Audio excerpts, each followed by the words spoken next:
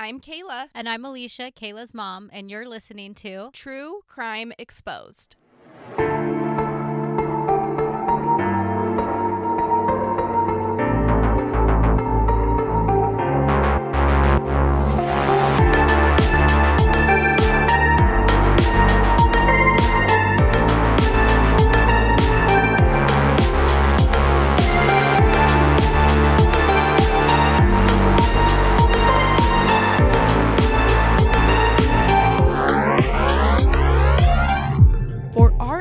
Today, I was able to interview with Canty. She is the wife of the victim in this case, and she was able to give incredible insight and intuition into not only the case, but what family members go through when a violent crime is committed. You can also hear about this case from Jan by buying her book, A Life Divided by Jan Canty, PhD. I use this book as a reference, and you can find it on Amazon, Kindle, wherever you may get your books. You can also listen to it as an audiobook on Audible. I only used 2 sources today.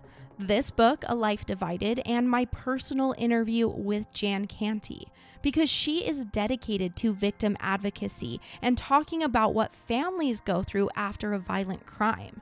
She is sick of the murderers in these cases taking center stage, being the center of attention. And I'm right there with her. It's important to talk about the victims and their families. Jan said the media was relentless to her. She had a horrible time with the court system.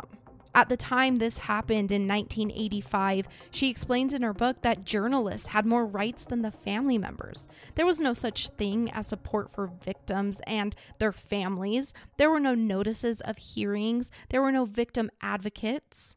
And she wants us to all know that the story doesn't end when there is quote-unquote justice, because the families continue to live with it for the rest of their lives.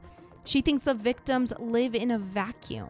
How often do you hear about the fallout of the homicide survivors, meaning the family members in these cases?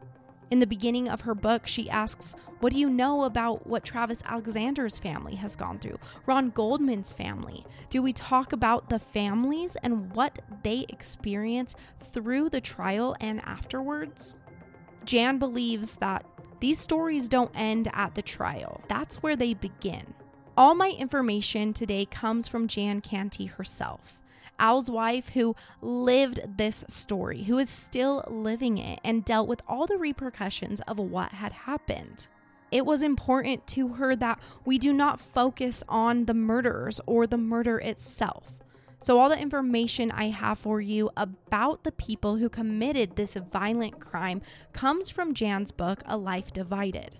I did this to be 100% respectful of the way that Jan wanted this story told. And by taking from her book, I knew I was sharing things that she was okay with sharing. Because the media relished in sharing her story as a salacious story, a juicy story, because of all the elements it had. But these are real people we're talking about. These are real families torn apart. With that, are you ready for today's case? So for this case, I was able to talk to Jan Canty, and you will be hearing from her throughout this episode. And her insight is important because she is the wife of Dr. Alan Canty, Al for short, the victim in this case, but Jan is a secondary victim of this homicide. The victim of her husband's double life he was living, and the victim of the criminals who took him away from her before she could ever even ask him a question about the things that had happened. So it's July 13th, 1985, when Jan Canty is at home. She's been waiting around for Al to make it there himself. He was always home for dinner by 6 p.m., but 6 p.m. has come and gone, and he's still not here. And this is strange because that's just not like him. He was very punctual, he was reliable, and she wondered to herself, where could he be? The couple lived in a nice neighborhood called Grosse Pointe, which was just outside of Detroit, Michigan.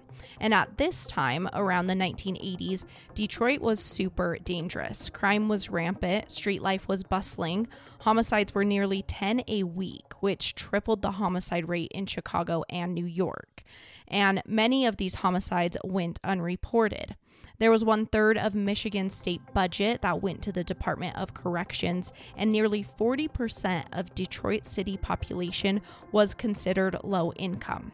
There was corruption at an all-time high, and as that was spread throughout the city, the economy collapses and crime is on the rise. But all of that wasn't worrying Jan on this first night of Al missing. They were both successful psychologists. They were not mixed up with the crime going on all around them in Detroit, where Al worked in a building on Fisher Street. And Jan was finishing up her postdoctorate fellowship there in the city as well. Now, although their business was in a dangerous area, their home was safe. They were disconnected from the crime-ridden streets. At least that's what Jan thought.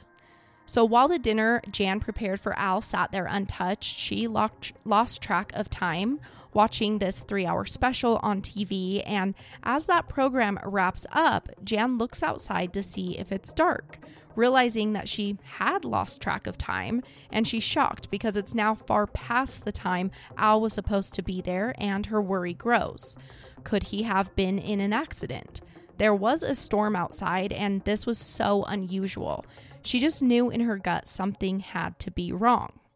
Well, oddly enough, the first night he went missing and I was waiting for him, that night he was late for dinner, the strangest thing happened. It's only happened to me once in my entire life, and that was the night I was waiting for him and pacing, and I walked into his home office. This is about, 11 o'clock or so at night, and there was a raging thunder outside, and I looked into the mirror in his office, and I said out loud, "He's dead, he's not coming home, I know this." And when I heard myself say that, it was like, wow, that was dramatic. He's probably bogged down in the rain. And I kind of what was I thinking? So I think a part of me suspected something, because it was so out of character for him. And this is back before the internet, back before cell phones, and so it was very difficult to have communication. So when he didn't show up and it was so out of character for him, he was very punctual, I immediately got concerned because it was so out of character, and the storm. And he was 3 hours overdue. I called his answering service. I called hospitals. I called his mother. His father had died by then, so I called his mom's house. There just wasn't any other place to call. So what I ended up doing about midnight is I asked my neighbor to take me downtown to his office to see if he was collapsed in there or something, because he was a lot older than me. And I did not want to go by myself because primarily I was pretty shook up. And secondly, it wasn't a very great neighborhood. And this was a neighbor who was a big, confident guy. And he said, "Sure, I'll drive you down there." So he did. And it was about midnight. We got into the office, and the only thing I could say that was a tad unusual, and it didn't jump out at me as a great deal of a big deal, was that our offices were more tidy than normal. Beyond that, I didn't see anything unusual, and so I just went home. The next day, Jan is so shook up by her husband not returning home and her not finding anything there at his office, so she goes to the police department near their business to report Alan Canty as missing. But of course, police tell her, "No, we cannot take a report for your husband because he has not been missing for 24 hours. You just talked to him on the phone yesterday afternoon." That's just so bizarre to me because you know your husband. Like, if my husband didn't call and tell me he was coming home, I would know something's wrong. Yeah, exactly. I would know before 24 hours of him missing that something is wrong. Exactly. People know if their husband normally comes home at the night. If Jacob just never showed back up, same. I would go to the police right away. And I would force them to take a report, which is basically what Jan does because she doesn't want to take no for an answer. She knows something has happened. She just doesn't know what. So she actually drives to a different police department with the knowledge that they apparently won't take a missing persons report before it's been 24 hours. So she walks in and she tells them she needs to file a missing persons report, telling them she had not seen her husband in more than 24 hours. Smart. She's like, "Oh yeah? I'll show you guys. I'll go somewhere else." I'm sure there's a few police departments there in Detroit because it's probably so large. So she's like, "All right, I'll just go to the next one." And they do take her report. So what I did is I went to another police station and I said, "Well, I haven't seen him in 24 hours, which was true. even though I had heard from him by phone. But I said, I haven't seen him in 24 hours. I want to file a report. And they took it, but that was the end of that, and it didn't go anywhere immediately. And the way they did it was extra obnoxious. The guy wouldn't even look at me. He just kept looking at his television, his little pint-sized TV that he had on this desk, and he was watching a boxing match. I mean, I was a waste of his time, obviously. But it got out to the news, and they were on my footsteps and doorstep, and they were a nuisance from that day on. They were more harmful than helpful. As you heard, the media was relentless, and Jan is an advocate for treating the families of homicide victims with more respect, to be less intrusive, to let people grieve. While she understands that there are cases out there who don't get the media attention they deserve, there's also a balance of not giving a story too much media attention, too much sensationalism, and that's exactly what the media did to her. Because Al's case had all the elements the media wanted for a juicy story: a fall from grace, a white well-off psychologist, betrayal, crime, and a brutal murder. But as the media blasted Al's story, Jan was left to pick up the pieces of herself, and we need to remember that as we go through this case. I had too much attention. It was on the front page. It was on the news, the evening news, and it was so invasive, so intrusive. Like, for an example, they printed a map to my house on the front page of the Detroit News, and they started to drive by and take pictures and point. But as an example of how intrusive and how insensitive the media became, they showed up at his funeral. Well, I'm getting ahead of the story, but they showed up at his funeral and brought cameras and wires and lights, and it disrupted it. I mean, there was people there that got angry with them and asked them to leave, and it was just a sideshow. It was awful. Now, although it felt to Jan that police were doing nothing with her husband's missing persons case, she didn't know that there was more going on within the department than she had realized back then. Things she wouldn't have even thought at the time would aid in locating Al. What was truly going on behind the scenes is that the Detroit Police Department was receiving tips from confidential informants. I'd had no knowledge of this till many years later. But the reason they had cooperation was because the man who murdered my husband, John Carl Fry Sr., was so hated in his community that they got unprecedented police cooperation. That normally did not happen. But they saw this as a chance to get rid of him, and they were right.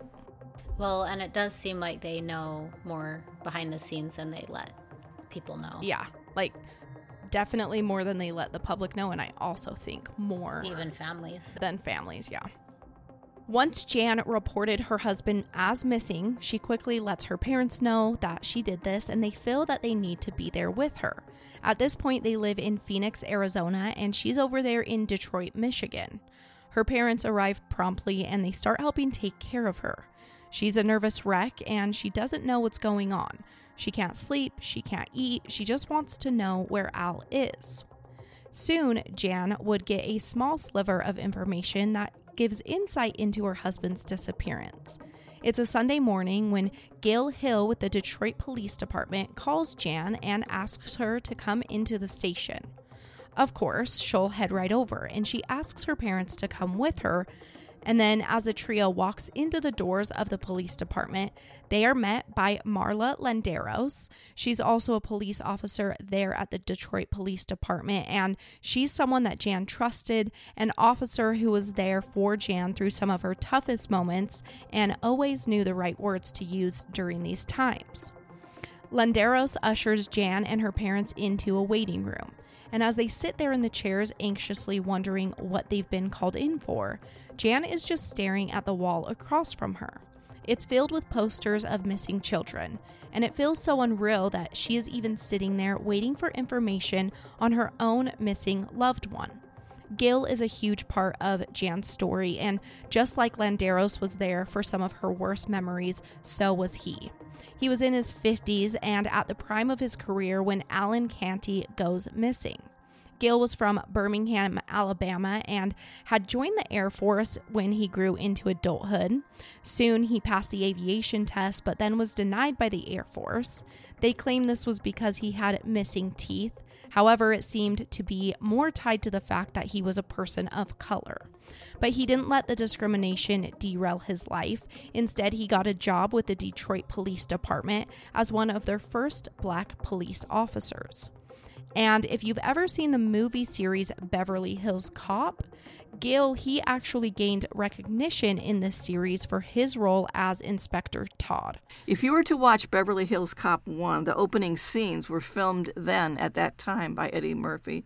And Inspector Todd, who was his boss in the movie, is the inspector I dealt with in real life, who's Inspector Gil Hill. And he's just the same in real life as he was in the movie. Real short and to the point. So when Jan walks into Gil's office, she is accompanied by Officer Landeros. At this point, her parents are waiting outside of the office when Gil tells Jan that Al had actually gotten involved with some dangerous groups of people. Quote, "We found your husband's name and address in an alley house on Casper Street." End quote. She's confused, like, what is he talking about? Her husband is a psychologist with a doctorate degree. He works all the time. He wasn't involved with any dangerous groups. He was home every night for dinner by 6 p.m. But then Gil goes on to ask Jan if she was suspicious of any money problems. She's a little taken back because, yes, he was hospitalized just a bit ago and she did find some unpaid bills. But she tells Gil she doesn't understand what this has to do with Al being missing. It's at this point she wants her parents to join her in Gil's office. So they come in and Jan goes on to explain to Gil that Al had called her around 3 p.m. on the day that he never returned home, and he had told her he would be home by 7 at the latest. They have this brief conversation surrounding the storm before hanging up the phone just after Jan tells him to be safe. But Gil's next question shocks her again when he asks if she's recently been followed. Because yes, she actually had been twice. Well, once is for sure, but the other she wasn't positive about. The first time she had noticed headlights behind her when driving home at night, and every turn she made, so did they. She was freaked out enough that once she reached the street to her home, she decided to drive right past her house and instead went to a brightly lit store. She didn't know if she was being overly dramatic about that car, like, was it really following her, but it's better to be safe than sorry. I've done this before. Not gone to a store, but I've drove past my house. Oh. Like if there's a car behind me for a while, I just go past my house and just do some circles in the neighborhood and then go back. Have you? Make sure it's not following you. Yeah, like I don't recall that I've ever felt like I've been followed. But, you know, she wanted to be better safe than sorry, and then she's not sure. It didn't startle her that bad because, again, no one followed her home from the store. But only 3 weeks before Al went missing, there was definitely someone following her, and she knew this because they were being aggressive, speeding up close to her bumper and then backing off over and over again. She didn't understand why, but she didn't like it, so she had sped up quickly, and when she came to a bend in the road, she shut her lights off. This way, the car couldn't see her as easily as she quickly raced to her house. Once she got there, she turns sharply into her driveway. Her car was able to be slightly hidden behind a hedge, and she shut it off immediately, giving the appearance that it was just a parked car with no one in it. The car had come by, stopped at her neighbor's, and then continued on. She remembered that the car following her made this horrible noise. She thought that maybe it had a bad muffler. Some other randomly weird things had happened to her over the last couple months. A couple calls in the middle of the night of a man asking for a woman, and then there was that stranger who stopped by Jan's house. She was gardening outside when that person asks if Dr. Canty lived there. And at one point, she finds 3 cigarettes used and discarded on her windowsill. Neither her or Al smoked, so she's wondering whose they could be. All of those are super creepy. Did she call the cops? I don't know if all those incidents were right when people were following her, because I know that one where someone was really aggressive was just 3 weeks before Al goes missing, but I think it was like over the span of a couple months that she's noticing these little things. And she wrote in her book that She felt that it was a weird sign of something going on, but that her husband just kind of dismissed it. Like, nothing's going on, just a weird coincidence. And then she, of course, kind of as he dismisses it, she kind of questions herself and in the moment thinks maybe it's nothing, but hindsight is 2020 when she's looking back to these memories from the future. Now, it's in the middle of telling Gil about the cars following her that she stops herself, asking again, what does this have to do with my missing husband? And it's then that Gil utters the words that would change Jan's life forever. Quote, I feel in my gut that your husband is dead due to circumstantial evidence, but we haven't found his body yet. End quote. And Jan goes weak. She can't stand. Her legs aren't strong enough to carry her. What do they mean? They think he's dead, but they haven't found his body. And then there's circumstantial evidence. Was Al murdered? Yeah, like give the details. Yeah, and I don't think they do at this point. She's just kind of left wondering. They called me in twice. The first time was to basically tell me that they had suspicions he'd been murdered, but they did not yet have his body. And this is back when they needed that, because DNA wasn't what it is today. And that they recommended that I go home and check my bank account because he'd been observed handing out money, cash, in the inner city, which made no sense to me. So I went home and checked, and not only did we not have money, we were in debt. Jan's parents are visibly upset, and their eyes fill with tears as they're torn apart wondering how to support their daughter. She's being told that her husband of 11 years has been murdered, so they drive her home and she starts to grieve. Her mind is racing with questions that can't even be answered yet, and her world crumbles around her while she waits for more information from the police. So let's step into the past and talk about how Jan and Al started their relationship. Jan had been attending community college for her freshman year, but as sophomore year approached, she applied at Wayne State University, which is in South Central Detroit. She was ecstatic to find out that she was accepted for that sophomore year, and upon learning this information, it's one of her high school friends that tells her she knows of a psychologist who needs a typist, and his office was nearby Wayne State University. It would be perfect. His name is Dr. Canty. So it's the spring of 1972 when Jan calls Dr. Canty's office. I heard you're hiring a typist. I want to apply. How do I do this? And she ends up scoring an interview. She's nervous as she drives there. She desperately needs this job because it's right there by her campus. She's broke because she's in college, and it's a perfect opportunity. So he was quite a bit older than her? Yes, he's actually 18 years older than her. Wow. Yeah. So like double you and Shannon, because Shannon's 9 years older than you. It doesn't seem like it.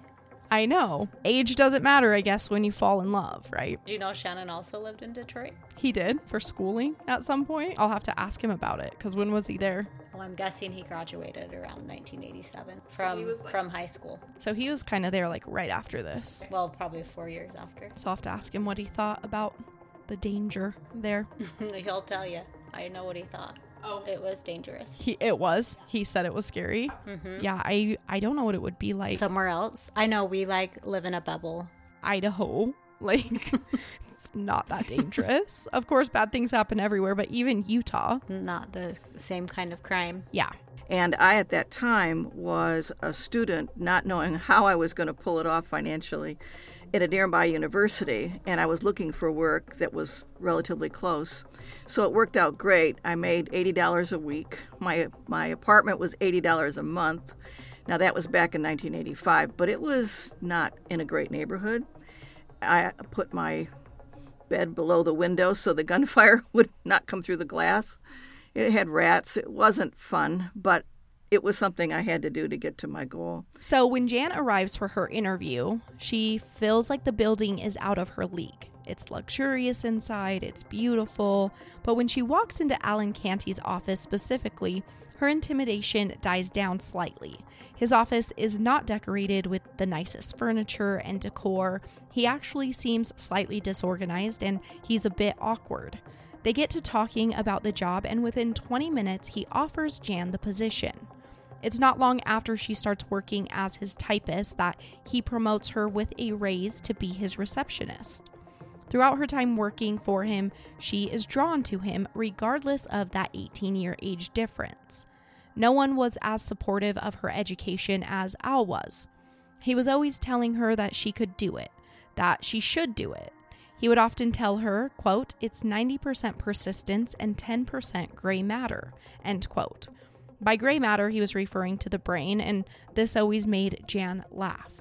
He made her feel supported. He was the first person who seemed to genuinely care about her education.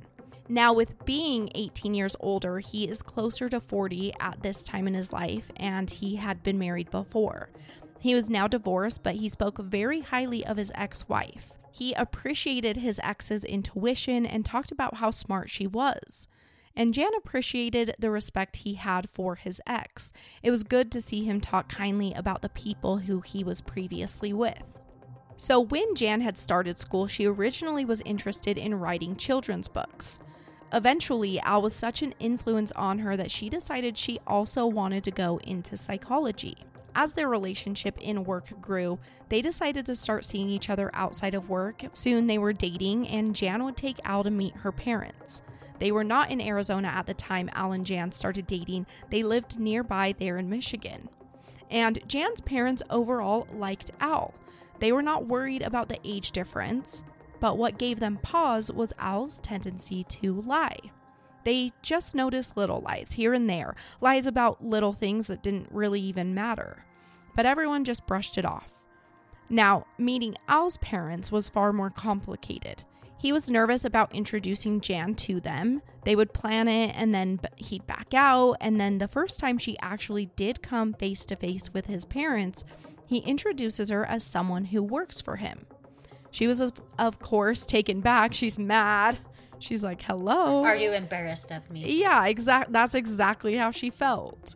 So eventually, she does actually meet his parents as his girlfriend, and she realizes why he was so nervous. They immediately start questioning her intensely, asking about her parents, her ambitions. Not only was she uncomfortable, but she could tell Al was as well. And she explains in her book that it was a relief to leave their home. Were they just those type of parents that had big expectations?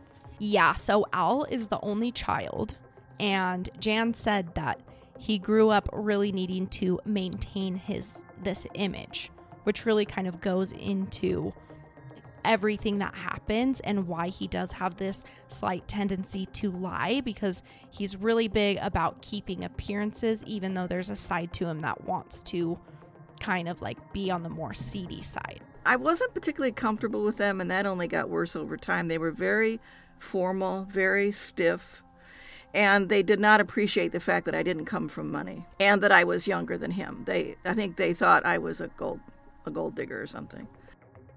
Yeah, well, I thought it was weird when you said that her parents noticed that he did these little white lies. Yeah. That's like, who notices? Like, yeah, like, people aren't gonna, like, why tell these little lies? Exactly. I feel like you can always tell when someone's just kind of like slightly a liar. Like they just exaggerate things, or like, but they're like making things up kind of for like a good story or something.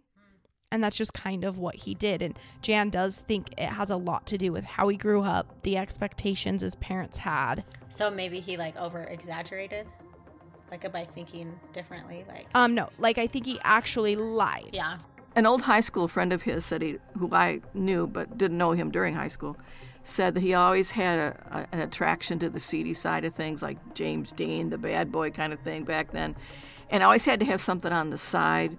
But one of the things, actually two of the things that I read that helped me make sense of what happened, one was this book where they said for people to live a double life, they must have been forced to do it as a child, which was true, because his parents were very into appearances. Everything has to be pristine on the outside and formal and very detailed. But inside, they would yell at him and call him names, and never physically abusive, but never were proud of him, and always getting him out of trouble. So if he got a speeding ticket, they'd pay it off. And so it wasn't as it appeared on the outside. He did lead a double life growing up because he could not be openly oppositional to his family. They don't believe in disagreeing. But subtly he could be that way by having this other side to him that they would not know about and disapprove of if they had known. That's one point. The other point to keep in mind, and this is especially true for women, I think, but it does apply to men as well, is that we trust to our default, meaning that if you are basically a trusting person, you are more likely to put that trust on other people and think they're going to treat you like you treat them. Or if your default is being distrusting and somewhat cautious, then that's your default, and that's how you're going to treat other people. So I came into this with the viewpoint of trusting him. If he said he was going to be late, I didn't question where he was. If he said he had to pay a bill and we were tight on funds, which didn't happen very often, I didn't grill him like, well, why not? I just trusted him. I mean, after all, we were living in a nice house. He'd been in practice for years. There was nothing, nobody came to the house saying you're late on payments. Our electricity had never been turned off. There was nothing that would raise a red flag. And I think women are pre-groomed for people like that because we're told to trust. We're told to defer and to basically see the good in people and to give them a second and a third and a fourth chance. As their dating progresses, Jan was about 22 years old and Al was about 40 years old, and she thought long and hard about if they could have a future. She contemplated the fact that in her 60s she would likely be a widow since he was so much older than her, but she accepted it because she loved him. She was happy and proud to be his girlfriend. He was an educated man who was attentive, who supported her. He never spoke unkind words to her. He was impressive, and she very much loved his bashful smile. She loved that they had special outings together. Both Lily's and Dominique's were restaurants the couple would often eat at, and it felt like these spots were theirs, places where they built this relationship. She knew she wanted to spend the rest of her life with him, so it's over breakfast one morning that she proposes to him, asking him to marry her. His face lights up with a smile and he replies asking her when. So she picks up a fork and she stabs it into a calendar, putting it on a Saturday in the fall. He is excited and he tells her, quote, "If you think I'll be good to you, you're right," end quote. Jan smiles. This is perfect. I get to be with the man I love. What could go wrong? So ended up we got married the following year after that. And we'd never had children. We were married 11 years. One of the things that really drew me to him, besides the fact that I thought he was very bright, was he was so supportive of my education. Nobody ever had done that in my entire life. Nobody. My school counselors, my parents, nobody. And he was like, well, of course you can do it. Of course you can go to college. Of course you can go to grad school. It's like it was nothing, And that was very refreshing, and it was a very intense goal of mine. So that drew me to him even more. So it's about a week after Gil calls her in to tell her he thought Al had been murdered, that he calls her in again. The second time she goes to the police station, she is hit with news she could never have saw coming. She's told that Al's body had been found. Not only was he murdered, but he was dismembered, and his body buried far away from where they lived. And this was done to him by John Carl Fry, a career criminal, a drug dealer, and a pimp, which I'm going to call a sex trafficker because that's what they are. And John also had an accomplice, Dawn Marie Spence. She was the sex worker who Jan's husband Al had been involved with for the last 18 months. And she did not expect that. It hits her like a ton of bricks. She thinks to herself, it could not be true. Involved with a sex worker and a criminal, involved with drugs, had given them money. There's no way her husband was doing this because he was an upstanding citizen. Again, he was home every night for dinner. They had to be wrong. And then they called me back a week later and said, you have to come down to police headquarters again. And I did. And it was at that point that they told me that they had his body in the morgue. Because a confidential informant had cooperated with them, they'd flown up to where his body had been buried in northern Michigan near Canada, and flew the body parts back into the morgue. And then told me to go and identify him, which they don't do much anymore because, again, DNA being what it is. In my mind, and the way I was receiving it, it was so disjointed and unbelievable, that it didn't soak in. It was like, they're wrong. It doesn't make sense to me. I mean, my husband was not a player. He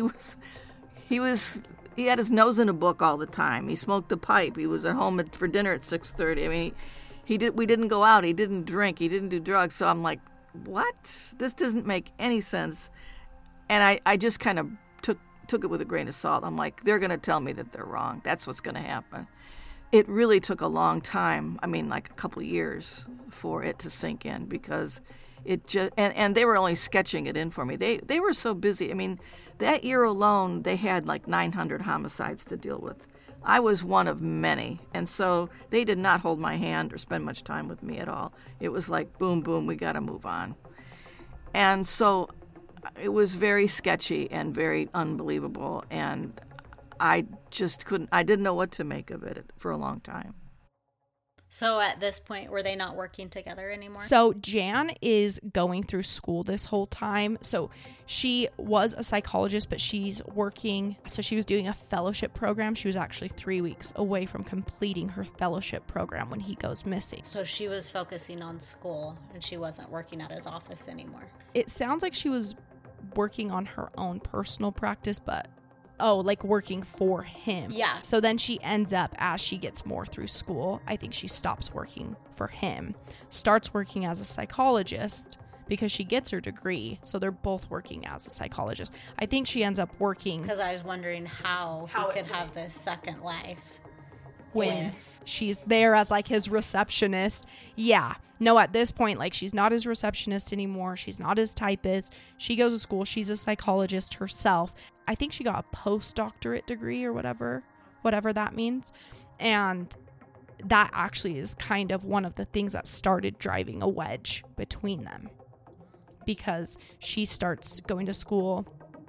I think it's pretty common that, like, a lot of times men have a hard time if, like, their wife is working a lot or, like, is more educated, and not that it should be, but I think it's just like a hard dynamic sometimes. We had offices adjoining each other, but we never occupied them because I was just finishing my postdoctoral fellowship when he went missing. So we never actually did that. But what I think happened in retrospect is that I not only got a master's and a doctorate, but ended up going back and getting a postdoctoral fellowship, which was more education than he had, and he didn't appreciate that. And that was our eventual undoing. The things police are telling Jan about her husband aren't sitting right with her. She's not even really taking it in, because the shock she feels in this moment is beyond anything she's ever experienced before. It's a Sunday, July 21st, when she had gone back into the police department to talk to Gil for that second time. And a detective hands her his watch, asking her if she recognizes it. Her heart sinks because it is Al's. There's a broken link in the band of the watch, and he had broke it while unloading the paving bricks he collected over the years to create their beautiful brick driveway. Al had worn this watch for the last 8 years, and she held it close and was reminded of the man she once loved, a symbol of their happier days. Soon she's handed a Polaroid of a burned, abandoned sedan sitting on railroad tracks. She says she doesn't recognize it before realizing that it was Al's car, stripped and burned. Jan's mind is racing when they say to her, "We have body parts in the morgue." With those words, the air felt like it left the room while Jan struggles to keep breathing.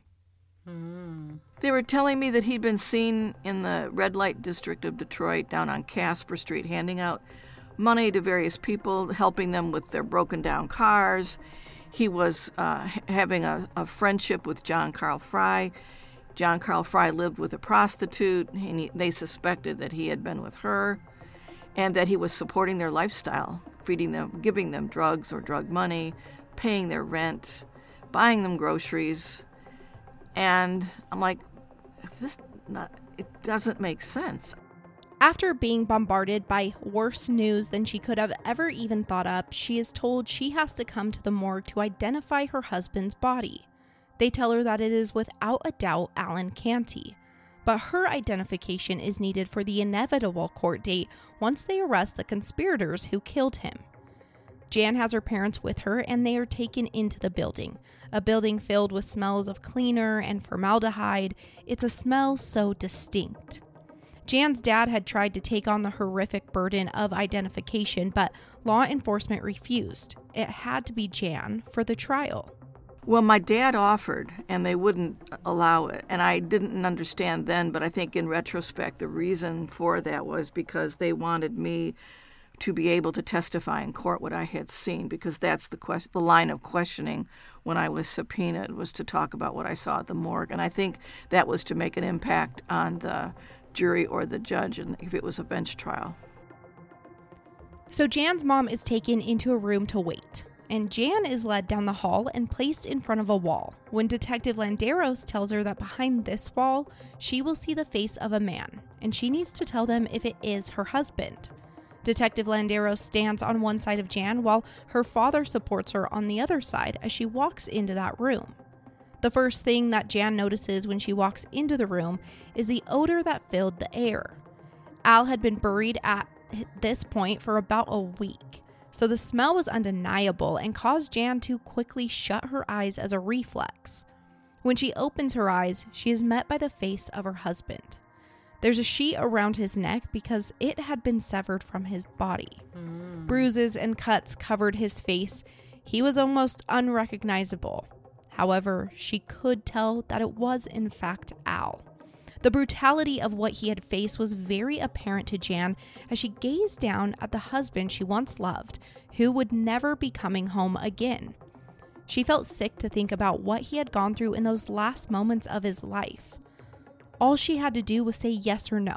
Yes, this is her husband, or no, it's not. But she couldn't say it. She couldn't get the words out. This did not feel real. And there was this long pause before she was finally able to mutter out a yes. Now she was able to be taken from that room filled with despair and heartbreak. But as she's being led back to the front of the building, Detective Landeros notices that the media had been tipped off. And they're, of course, out front waiting for Jan's exit to bombard her with questions after facing the worst moment of her life. But Landeros is a badass, so she quickly turns Jan around, escorting her out the back so that the media couldn't intrude on this private moment of trauma. So I was half prepared for it, but I was not prepared for the manner in which he died. And he'd been buried for a week, and it was pretty awful. So they led me into there, and Detective Landeros was at my side. My father, she allowed him in to be with me. And all they had me do is say yes or no. They didn't ask me anything else. But they had to have it repeated. I couldn't talk. I remember that, and I had to start over. And they were very patient.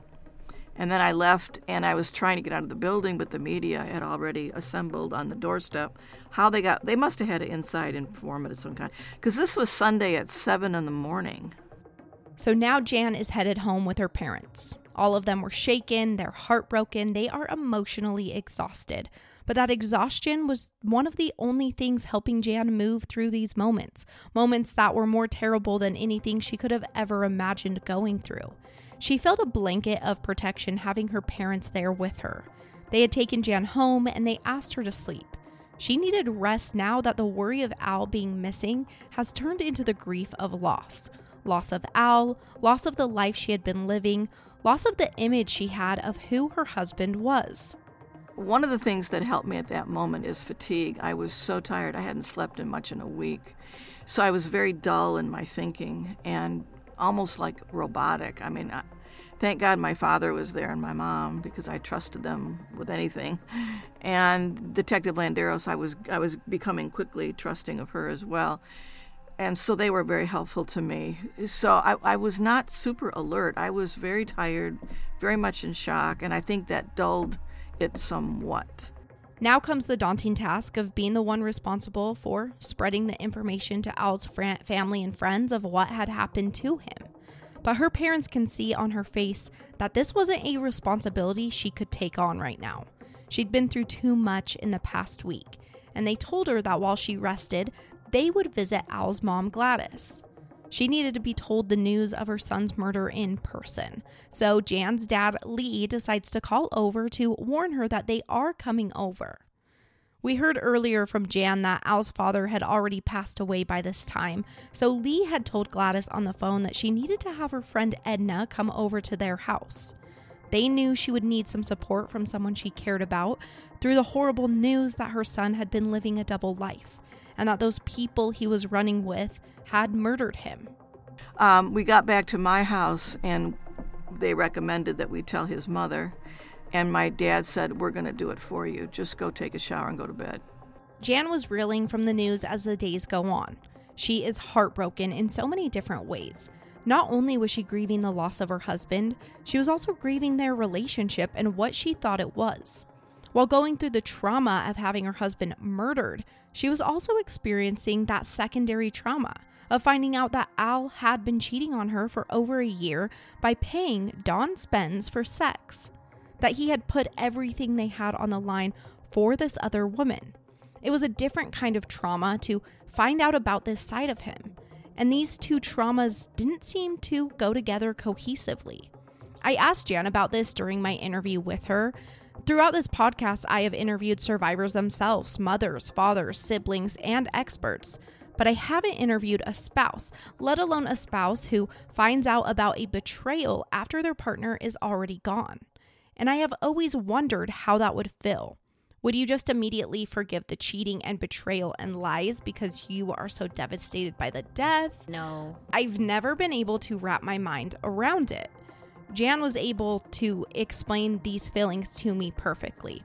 Not only did she live through this exact experience, but she's a psychologist herself, and what she has come to learn is that in these days, she was experiencing what is called conflicted grief.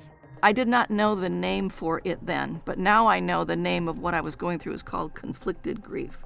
And conflicted grief means there is some relief in your grief. There's a part of you that's glad it's over. And you can't say that publicly, that's too taboo. So you go through the motions of being the grief. And I think people in other walks of life have this too. If you have an elderly parent who you're caring for, who's dying and who's in pain, when they die, there's some relief in that because they're not suffering anymore. That doesn't mean you want to go out and celebrate the fact that they've died, but there is conflicted grief there as well. But I felt at the time, I didn't know the name for that. I'd never heard of it. I just know that I felt fake. I felt like I'm so infuriated with him, yet I have to go through this funeral and I have to sell the house and be polite and jump through all these hoops. And I thought if I could bring him back, I'd choke him to death. I was so mad. Like, how dare you? How dare you put your life and my life in jeopardy? For what? For no reason whatsoever. And you don't see a Hallmark card about conflicted grief. So it really makes you feel like you're odd. So how did Al come to this point? What led him into leading this secret life, and how did he go about it? Well, we have to go back to the beginning to get a clear picture of what had happened. This is something that took Jan years to do. In the whirlwind of this, Jan couldn't even begin to think about finding the answers to all she had been told. The stuff that didn't make sense to her had to be left at that for now. She wasn't in a place to put all the pieces back together. Jan was having to talk to the police. She's planning a funeral. Soon she would be subpoenaed to court. On top of all of that, she had found out she was in debt. She had to sell her beautiful, large home in Grosse Pointe that she loved so much, and she still had to work through her grief. It would take many years before she could dive into what exactly happened to their marriage, to Al, and everything he was involved with. I was so in a survival mode right away. I mean, I had bills. My physician, my mentor asked me to go see my physician because I wasn't sleeping, and he wanted me to get something to help me sleep, which I was averse to, but I relented. And he gave me a very small dose of Xanax, and I slept 16 hours the first night. So I'm in survival mode, and so my point being that I didn't have time. It was a luxury to grieve. It would have been a luxury to put the pieces of the puzzle together. That just was not priority.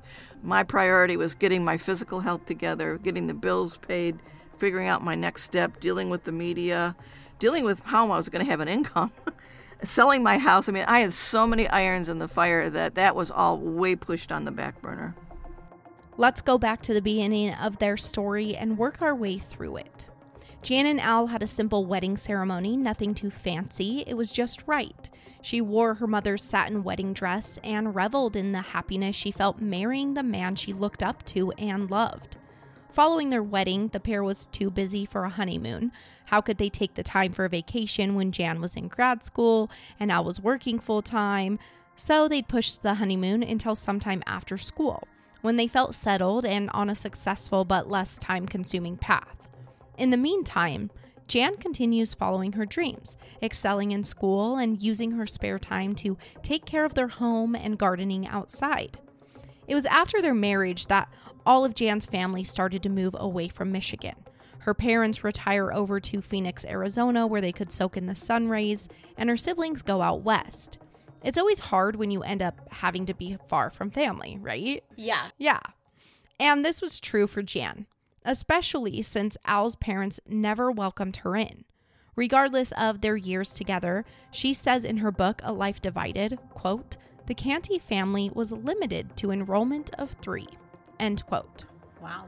Yeah, Gladys had always called her Little Janny, which seemed somewhat belittling. Oh.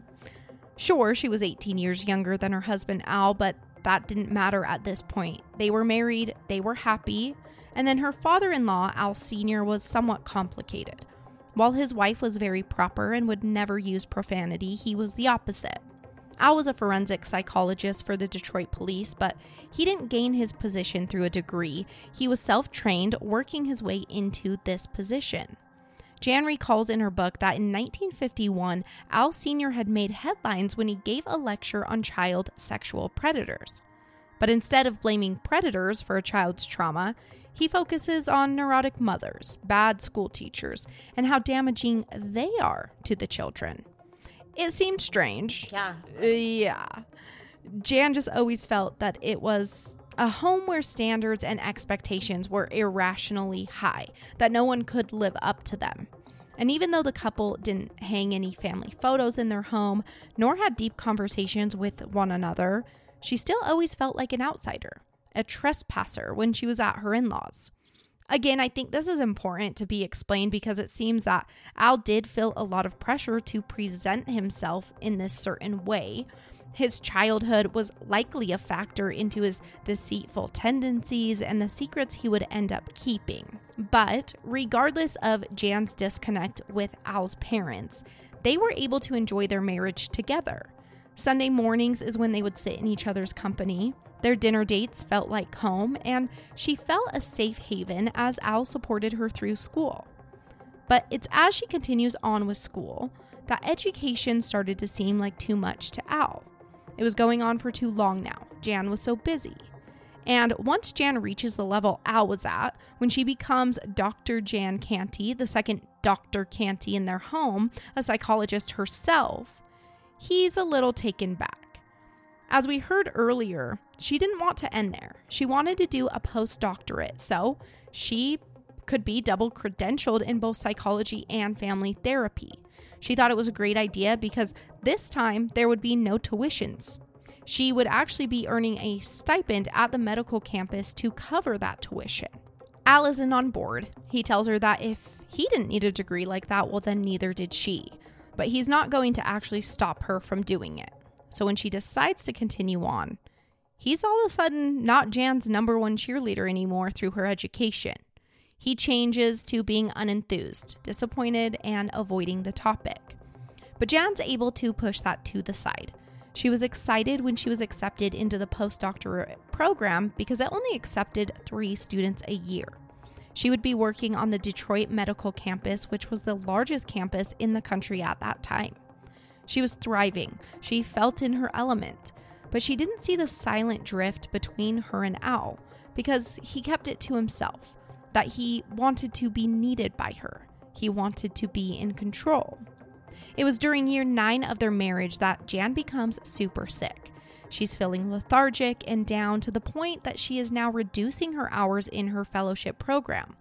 She could not go on like this. She needed the energy to finish her degree, to complete her lifelong goal, and chase the career she had been dreaming of. So she goes to the doctor who diagnoses her with mono. This doctor is like, okay, Jan, you need a break. You're working 10 hours a day in a hospital. While you have this weakened immune system, you're exhausted, you're overdoing it, and you are not going to get better unless you take a break. I suggest you head to Arizona, spend some time with your parents in the sun and getting some rest. And don't come home until you feel better. But Jan, she's like, she doesn't want to do this. It's almost Al's 50th birthday. She doesn't want a break from the fellowship. But with a little more push from her doctor and support from Al, she agrees, thinking, it is best if she's healthy to continue on with her busy schedule. She feels bad that she's going to miss Al's big birthday. He's turning 50. But he doesn't like seeing her lethargic like this. He is okay with her going to Arizona. And with that, Jan is off for some needed vitamin D mixed with lots of sleep. It's on Al's 50th birthday that he visits his parents' home. His wife was gone, he was alone, so he at least wanted to see his mom and dad. And Gladys surprises him with $500 for the big day. And in that moment, the lustful side of Al gets an idea that would change his life forever, an idea on how to spend that money. After visiting with his parents, Al is now alone when he heads 3 miles south to what Jan calls a, quote, promised risk and guilty pleasure. He promised he would behave better in the future, but not that night, end quote. Wow. So while Al's wife Jan is in a different state, sleeping off her sickness, he goes searching for a woman interested in selling her body to him for the night. And he passes a young girl, a 5'4" petite girl named Dawn. Al pulls to the side of the road and introduces himself under the alias Dr. Al Miller, instead of his actual name, Dr. Al Canty. And then he asks Dawn if she's working. She takes a peek into his car, noticing that it's nice, it's clean, but decides that she doesn't think he's a cop. So she tells him yes, she is working, and she agrees to go with him to the Temple Hotel, a hotel where the rooms were rented by the half hour for $50. Wow. When Al returns home that night of his birthday, he makes a call to Jan, who had taken medicine and was fast asleep. It's the middle of the night over in Arizona, and she was needing this rest, but she hears her phone ringing, so she picks it up, feeling like it's the least she can do since she wasn't there with Al for his birthday. And when she says hello, Al replies with, "You should be asleep," not knowing that Jan had been asleep but awoke to his call. She just feels bad she missed his birthday, and he seems like he had tears. Was he crying? He doesn't normally cry on the phone with her.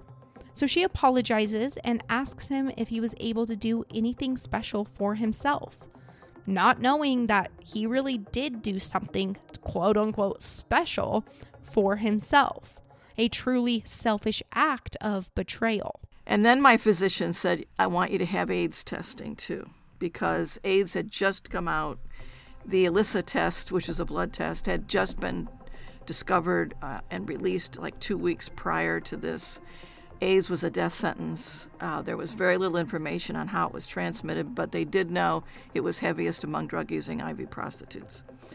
So that was humiliating. And I'm sitting there looking at the nurse when she's double-gloved with, like, how you would dress for COVID testing today. And I'm thinking, if prostitution is a victimless crime, why am I here? And that was humiliating. So then I had to wait on the results. And when they finally came back, he told me they were negative, but he said, keep in mind the test is brand new. It's not going to be perfect. And there's bound to be false positives and false negatives. So he wanted me to have it repeated every year for 7 years. So I lived with that over my head. And then the bills. And oh my God, we turned out we were $30,000 in debt in 1985, which is closer to like 3 times that today.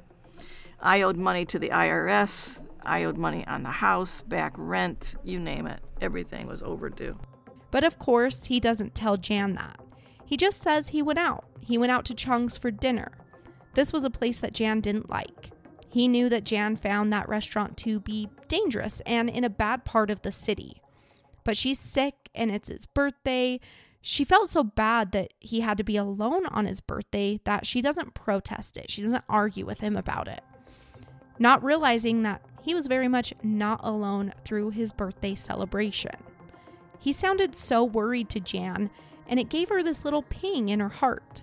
No one likes to be long distance from their life partner. That phone call made Jan miss Al even more than she already had. Thankfully, her restful trip didn't have to go on for too long. After 10 days of recovery, she was feeling better and started to plan a trip home. And on December 14th, Al picks up his wife from the Detroit Metro to bring her home. Once Jan returns, she goes through some hard challenges with her body that play a role into Jan and Al never having children together. This encourages her to focus on her fellowship and reduce her working hours at the Fisher Street building. She could see the future in her grasp, and she was excited to continue this journey with her husband by her side. That first night Al had been with Dawn, he was probably full of excitement afterwards. Maybe a little mixture of regret in there for betraying his wife. Doesn't seem like it. Yeah. But what he did not feel was fear, because he didn't know the danger he was now in from the moment he became enthralled with Dawn Spence. Again, all the information I have on these people who committed the crime, I got from Jan Canty's book, A Life Divided. This is because the focus doesn't need to be on the two who committed this crime. Smart. And I know that if Jan shared it in her book, she is comfortable with the information relayed. So Dawn Marie Spence was born on January 11th, 1965 to parents Roy Jr. and Henrietta Sandy Spence. She was their first daughter, and later they would have another, her younger sister. The family lived in a small home on Elhart Street, which is in Harper Woods, Michigan. Roy and Henrietta had married only a year before Dawn was born, and unfortunately, they had a volatile relationship that their girls witnessed growing up. Roy worked as a machinist, and he was known for filling their home with tension. The girls didn't feel protected by their dad, and neither did Henrietta. So she would leave. She was gone all the time, but by doing that, she left her daughters home with their angry father to fend for themselves, which pretty much created a chaotic home that was strewn with clothes and ashtrays. It wasn't a clean or nurturing environment, and Dawn followed in her parents' footsteps at a young age. While she was in middle school, she took up smoking. And this wasn't one cigarette like here and there to seem cool to her peers. She was chain smoking daily. Through junior high, she dabbles into marijuana, and by high school, she is taking Valium and a drug called Black Beauty. As far as school went, she got some sort of thrill out of being expelled. She would smoke during class, and once she set her schoolwork on fire. But being expelled was a minor consequence to her, and she learned how to manipulate a situation in her young years. Now, I always say this in our episodes, but you can feel bad for someone's childhood. Like, I can feel bad for Dawn in these moments where, the life she lived growing up wasn't great. I can even feel bad for what she gets tied up in her later years. I mean, John Carl Fry was literally sex trafficking her. She was a teenager when she started into prostitution, and therefore couldn't even legally give consent to be doing these things under John Carl Fry.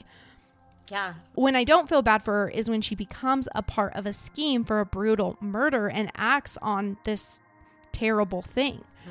Yeah. It's a really tough one with her because she was made into this by outside sources and examples, but there's a lot of people who live through trauma that don't brutally take a man's life. So, by age 12, Dawn tries to take her own life by taking a bunch of her mom's medications.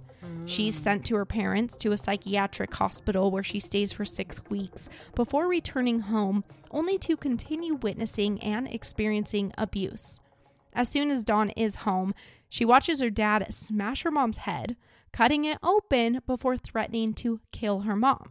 Wow. And that slash has to get 14 stitches in it.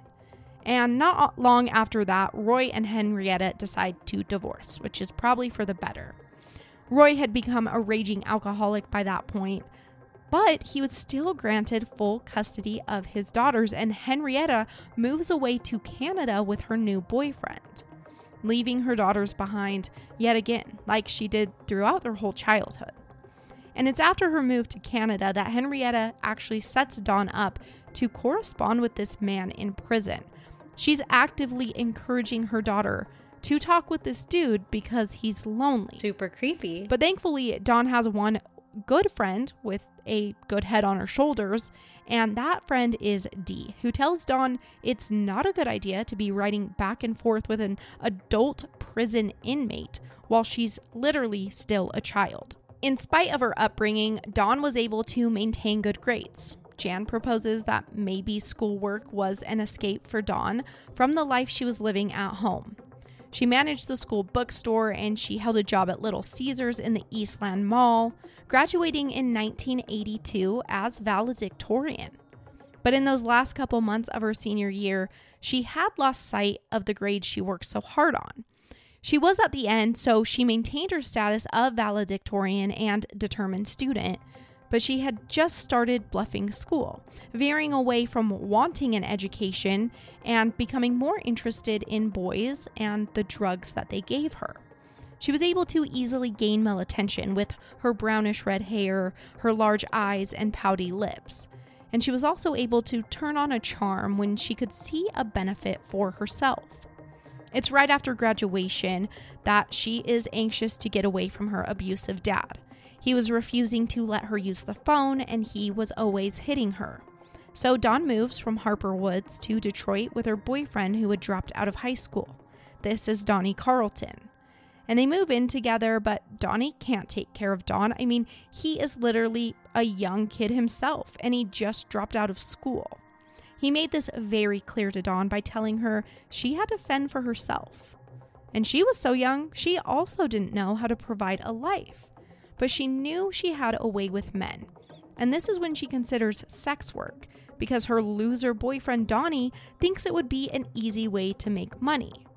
And it's like, okay, well, easy for you, like easy for him because he's not doing anything. I don't think this is an easy or fun life for the woman in it. No. As the thoughts about this work are swirling, Donnie meets this new friend. A man much older than the two of them, a man named John Carl Fry. And John was experienced in this area. He told Donnie about how he has already forced previous girlfriends into sex work through threatening them and abusing them, doing things such as strangling them. But John didn't see Donnie as a friend. John actually saw Dawn as a possession to be taken from Donnie, which is absolutely disgusting. And he knew Donnie abused Dawn. He was hitting her. So John uses that as his way in with Dawn when he starts offering her drugs and convincing Dawn to be with him. Dawn wanted out of her relationship with Donnie already. She hadn't ran from her abusive father to then be abused by her live-in boyfriend. Unfortunately, John is no better of a man, but she sees her way out and she leaves Donnie for John. And John tries to show her just how much he can protect her when he threatens Donnie that if he ever tries to get back with Dawn, he will kill him. And with that, the new couple, Dawn and John, move into an apartment together, and they never hear from Donnie again. Jan writes in her book that this is because Donnie is soon sentenced to prison before he's even 23 years old, because he murders Raymond Culver, a church bookkeeper. And he does this by clubbing him to death. Creepy. It's a very sad side note and just some insight into the crowd Dawn and John are running with. Yeah. So, who is this new man in Dawn's life?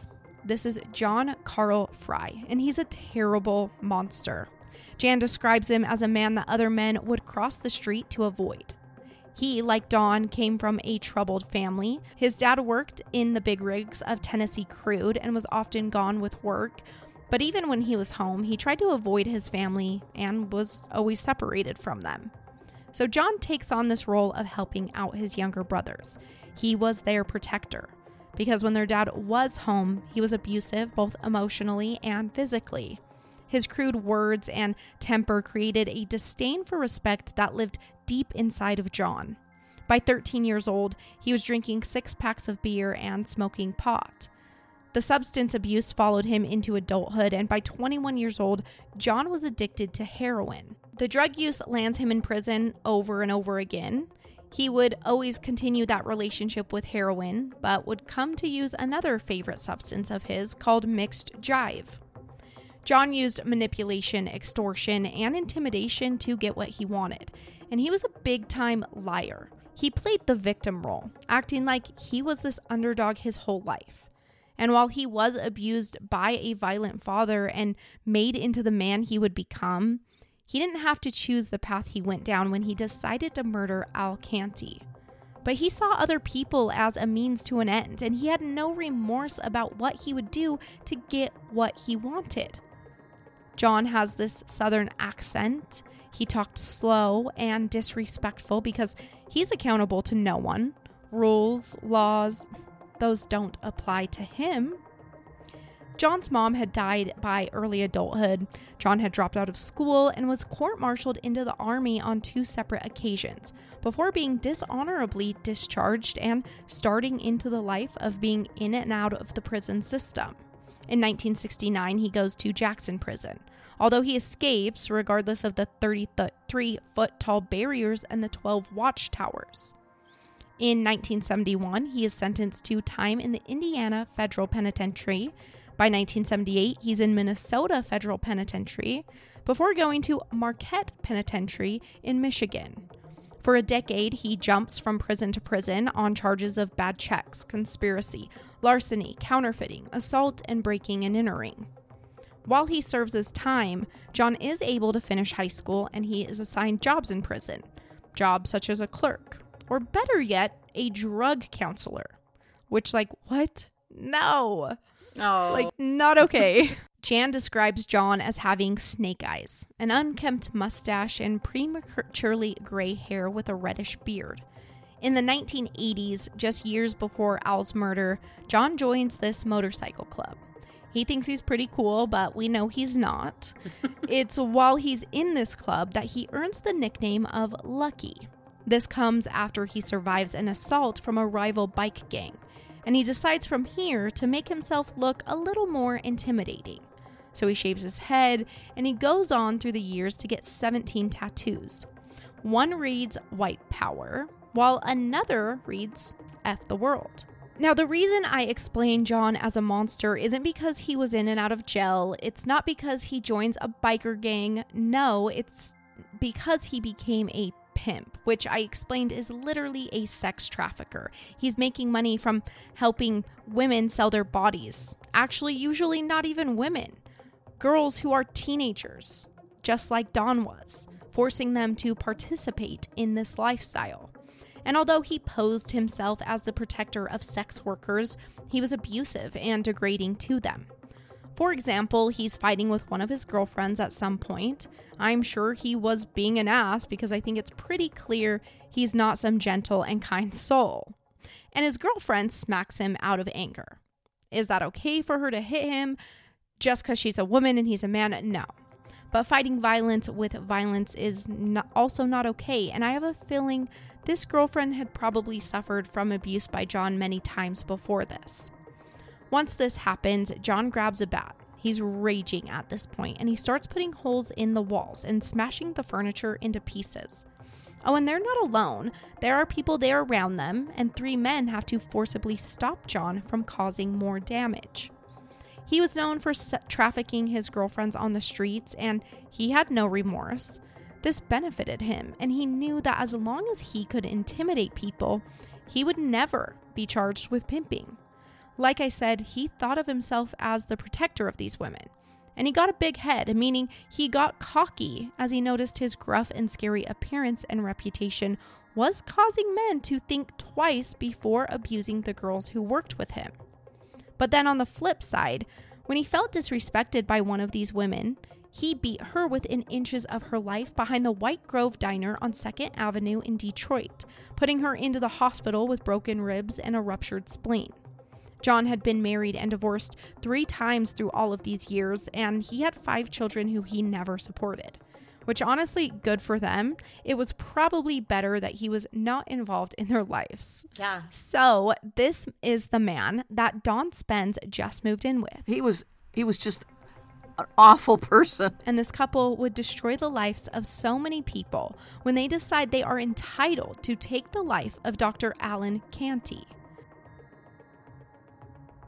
Mark Bandeau was a detective in the city who remembers seeing black sores on those who used drugs, the drugs that John preferred, mixed jive. It was sold in tan paper coin envelopes, and it was a substance heavily diluted with lactose powder and laced with some type of rat poison. Wow. Ugh. It was dangerous, and the detectives at this time knew that every overdose call they went on may not have been accidental. Mark explains that these drug dealers were acting like they were God, making the choices on who lived and who died. If they wanted someone off the streets, they just had to give them a bad batch of the drug. Every time Mark saw an overdose, he wondered to himself if it was accidental or if it was murder. Drugs and homicide were so rampant in Detroit at this time, there was just no way to know. Officer Mark Bandeau was one of the officers that arrested Dawn the first time she was caught soliciting on the streets. This was after she was involved with John, and she wasn't just working under him.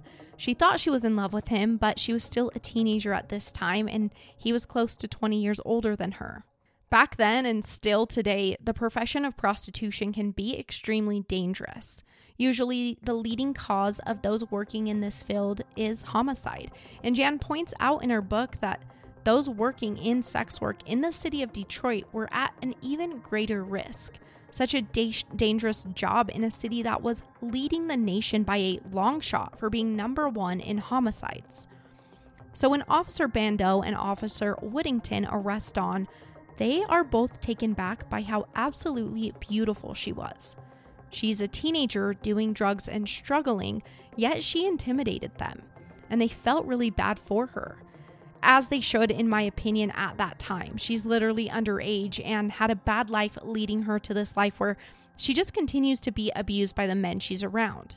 So instead of taking her straight to jail, they really want to help her. So they call up her dad instead. I mean, we know he wasn't a great guy either, but he offers Dawn a place back at his home, saying he can help her get off the streets, and she agrees.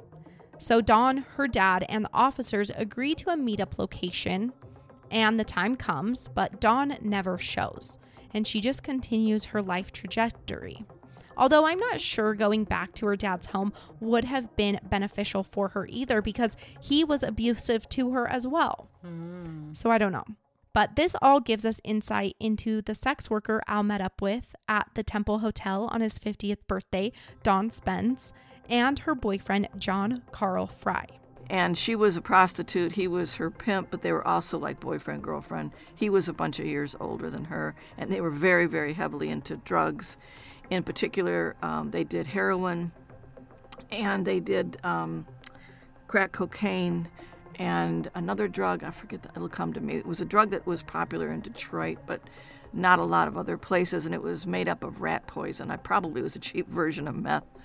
I can't think of the name of it, but they were very, very heavy into drugs. My husband never did drugs, but he furnished them with them. That, too, didn't make sense to me. It's like, why would a psychologist give somebody drugs? That's the opposite of what you should be doing. On December 7th, 1983, Dawn is arrested for solicitation, and this is her 7th arrest for that specifically. To get out of jail, she needs $250 for bail. But how can she get it when she's sitting in there unable to work? And then her mind jumps back to that doctor. He was so interested in her. Dr. Al Miller. Remember, this is his alias, a fake last name. He had only known Dawn for 1 week at this point, but he had already paid her for sex 3 times. I believe at this time, Jan is still at her parents' in Arizona because, remember, she comes home on December 14th. Surely, Al might help Dawn get out of this concrete cell. And she was right, because Al was right there with the money as soon as he was asked. And he went on to fund her life. Jan explains in her book that Al was wanting a girlfriend experience out of this whole arrangement, while Dawn simply wanted cash. Even when Dawn wanted to go on a vacation with her boyfriend, well, I say boyfriend because that's how Dawn considered him, although she was so young, he's just pretty much her abuser, but yeah, it's not good. But she wants to go with him to Tennessee to visit his family that Christmas. This is just weeks after Al bails her out of jail. And Al ends up giving the couple $1,000 for the trip. A sad side note is that while on that trip, John's brother actually takes his own life. But John's response was cold. He steals his dad's car and then leaves before the funeral. He doesn't want to have to face the emotions surrounding what had happened while in Tennessee. He had a criminal life to get back to. So now they're back in Michigan, Dawn and John. And Dawn gets super sick due to her consistent use of the drug mixed jive. She's getting these abscesses on her leg, and by this time, they were getting pretty bad. She finally has them checked out, and it's determined that these wounds are very infected. Amputation of her leg is considered, but Dawn refuses. And now Canty is right there to help her. Every time she snaps her fingers for money, he provides. Soon after her hospital stay, Al buys Dawn a car. And the more money Al gives, the more it's solidified to John and Dawn that he is their golden egg. Al was always taking Dawn shopping, buying her groceries, buying her meals, providing her cash for drugs. But then Dawn is arrested an 8th time for soliciting. Al had bailed her out last time, that first week they met, and so John calls him up, asking if he can bail Dawn out again. But this time Al is frustrated because what do you mean Dawn is back in jail for soliciting? He explains to John that he and Dawn had an agreement about this. She was not supposed to be doing that. So he tells John no, he's not sending the bail money. But Al does go to the jail to see her, signing the visitor log as Al Canty. And I don't know what Al meant by him and Dawn having an agreement about the sex work, but I would assume he asked her to not continue sleeping with other men for money because he would just give her the money she needed. He would provide her the life she wanted. This shows me that Al was genuinely interested in her, but Dawn was interested in being paid. And Al, he wasn't just lying to his wife Jan, who had no idea of the things he was involved in. He was also lying to Dawn and John. We know he uses the fake name Dr. Al Miller, but he also says that he is a widowed man. His wife had actually died from a drug overdose, and he worked overtime to fill up his days at the hospital. We know this is not true. He's home every night for dinner. At home and at his office, he was Dr. Alan Canty, respected psychologist, educated, married, kind, and encouraging. But on the streets, he was Dr. Al Miller. And the less genuine he was, the more Dawn and John got annoyed of him. Al probably truly thought of them as friends of some sort, at least Dawn. He wanted Dawn to be his girlfriend. I feel that he cared about her. But Dawn and John were just using him, and keeping up the appearance that they actually liked him was getting hard. It's in April of 1984 that Al shows up at their apartment. They aren't expecting him, nor were they expecting what he was about to say when he asks John how much it would take for him to bow out. John looks a little confused, and he's like, hold on. He grabs Dawn and takes her away to talk to her privately. He's like, hey, so Al wants me to stop being involved with you. Do you want to go with him? But Dawn doesn't want to go with Al. She is fueled by her drug addiction, which is fueled by John. And she doesn't actually care about Al. She doesn't want to be his girlfriend. She just wants to continue being paid for her time. So she, of course, says, no, I don't want to go with him. But when John comes back to Al offers him $2,000 and a plane ticket out of town. This makes John think he can squeeze some money out of Al. So he's like, no, how about $10,000? Before they agree on $5,000, a plane ticket out of town, and a promise that John will never see Dawn again. They shake on it. But John never planned to follow through with this agreement. His word means nothing. He just wanted to get the money he could out of Al and use it to run off, start over somewhere else. And as John is preparing to gather his money from Al, he tells his plan to a man by the name of Gary Neal. And he asks him, you know what? If you help me with a hit, I will give you half of the money. But Gary declines. He does not want to be involved. Smart. And once Dawn and John know they will be getting a large sum of money, their drug use is amplified and at an all-time high. But that same month, on April 13th, 1984, Gladys calls up her daughter-in-law Jan, and she's freaking out. She's saying that Al is struggling. He's not talking back to her. Something is wrong. So Jan rushes to him. When she arrives, he's pale. He's not talking, but he is sort of mumbling, and he's sweating profusely. This was scary, and she knew he needed immediate intervention. So she drives him to a level 1 trauma center where he is seen by a psychologist and admitted into the hospital for a psychotic break.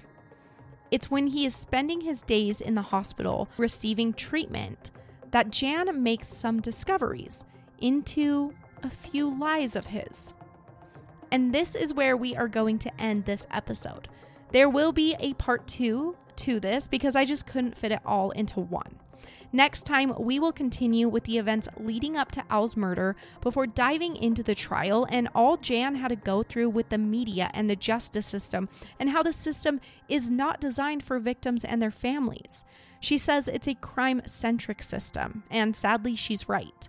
At the end of part 2, we will go into how Jan overcame this trial, what it took for her to talk about her experience after keeping it a secret for 30 years. And she has a special book to announce that will be coming out this year. It's a book dedicated to victims of homicide, recovery. She has used her experience through all of this to strongly advocate for those left behind suffering in the aftermath of homicide.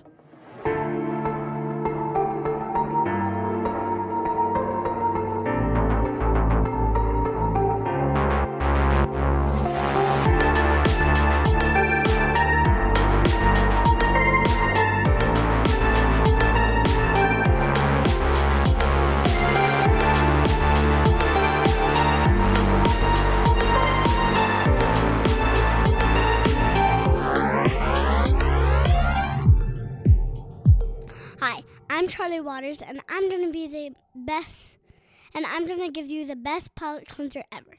Did you know that a shrimp's heart is located in its head? That's weird because our hearts are in our chest. Bye. Have a great day. We love you for listening. Please share our episodes with your friends and family and onto your social media. And then make sure you're giving us a follow. TikTok at True Crime Exposed Podcast. Facebook is the same. Instagram at True Crime Expod and Twitter at True Crime Exposed, but minus an E between crime and exposed. I'm your host, Kayla Waters. I also research, write, and edit these episodes. My co-host is my amazing mom, Alicia Jenkins. Our palette cleanser giver is Charlie Waters, and all our music was created by Jaden Schultz, who you can find on Instagram at In Pajamas Music. I encourage you to visit 1-800-SpeakUp.org, and this is where you will find the website for Crime Stoppers of Michigan. They're a nonprofit dedicated to empowering people throughout Southeast Michigan to anonymously report information on crime. And you can call them at 1-800-SPEAK-UP, and this program will help prevent and solve criminal activity while providing safety information through their Crime Prevention Resource Center. On their website, you can find out more information about their cause, their supporters, their community outreach programs, and you can also get involved while seeing testimonials, what the news and media have said about them. There's a resource center, a donate center, and you can submit a tip completely anonymous online or if you call that number. To support them, you can also join their $5 a month Speak Up Club. I highly encourage you to check this out and donate or get involved if you feel the need to do so.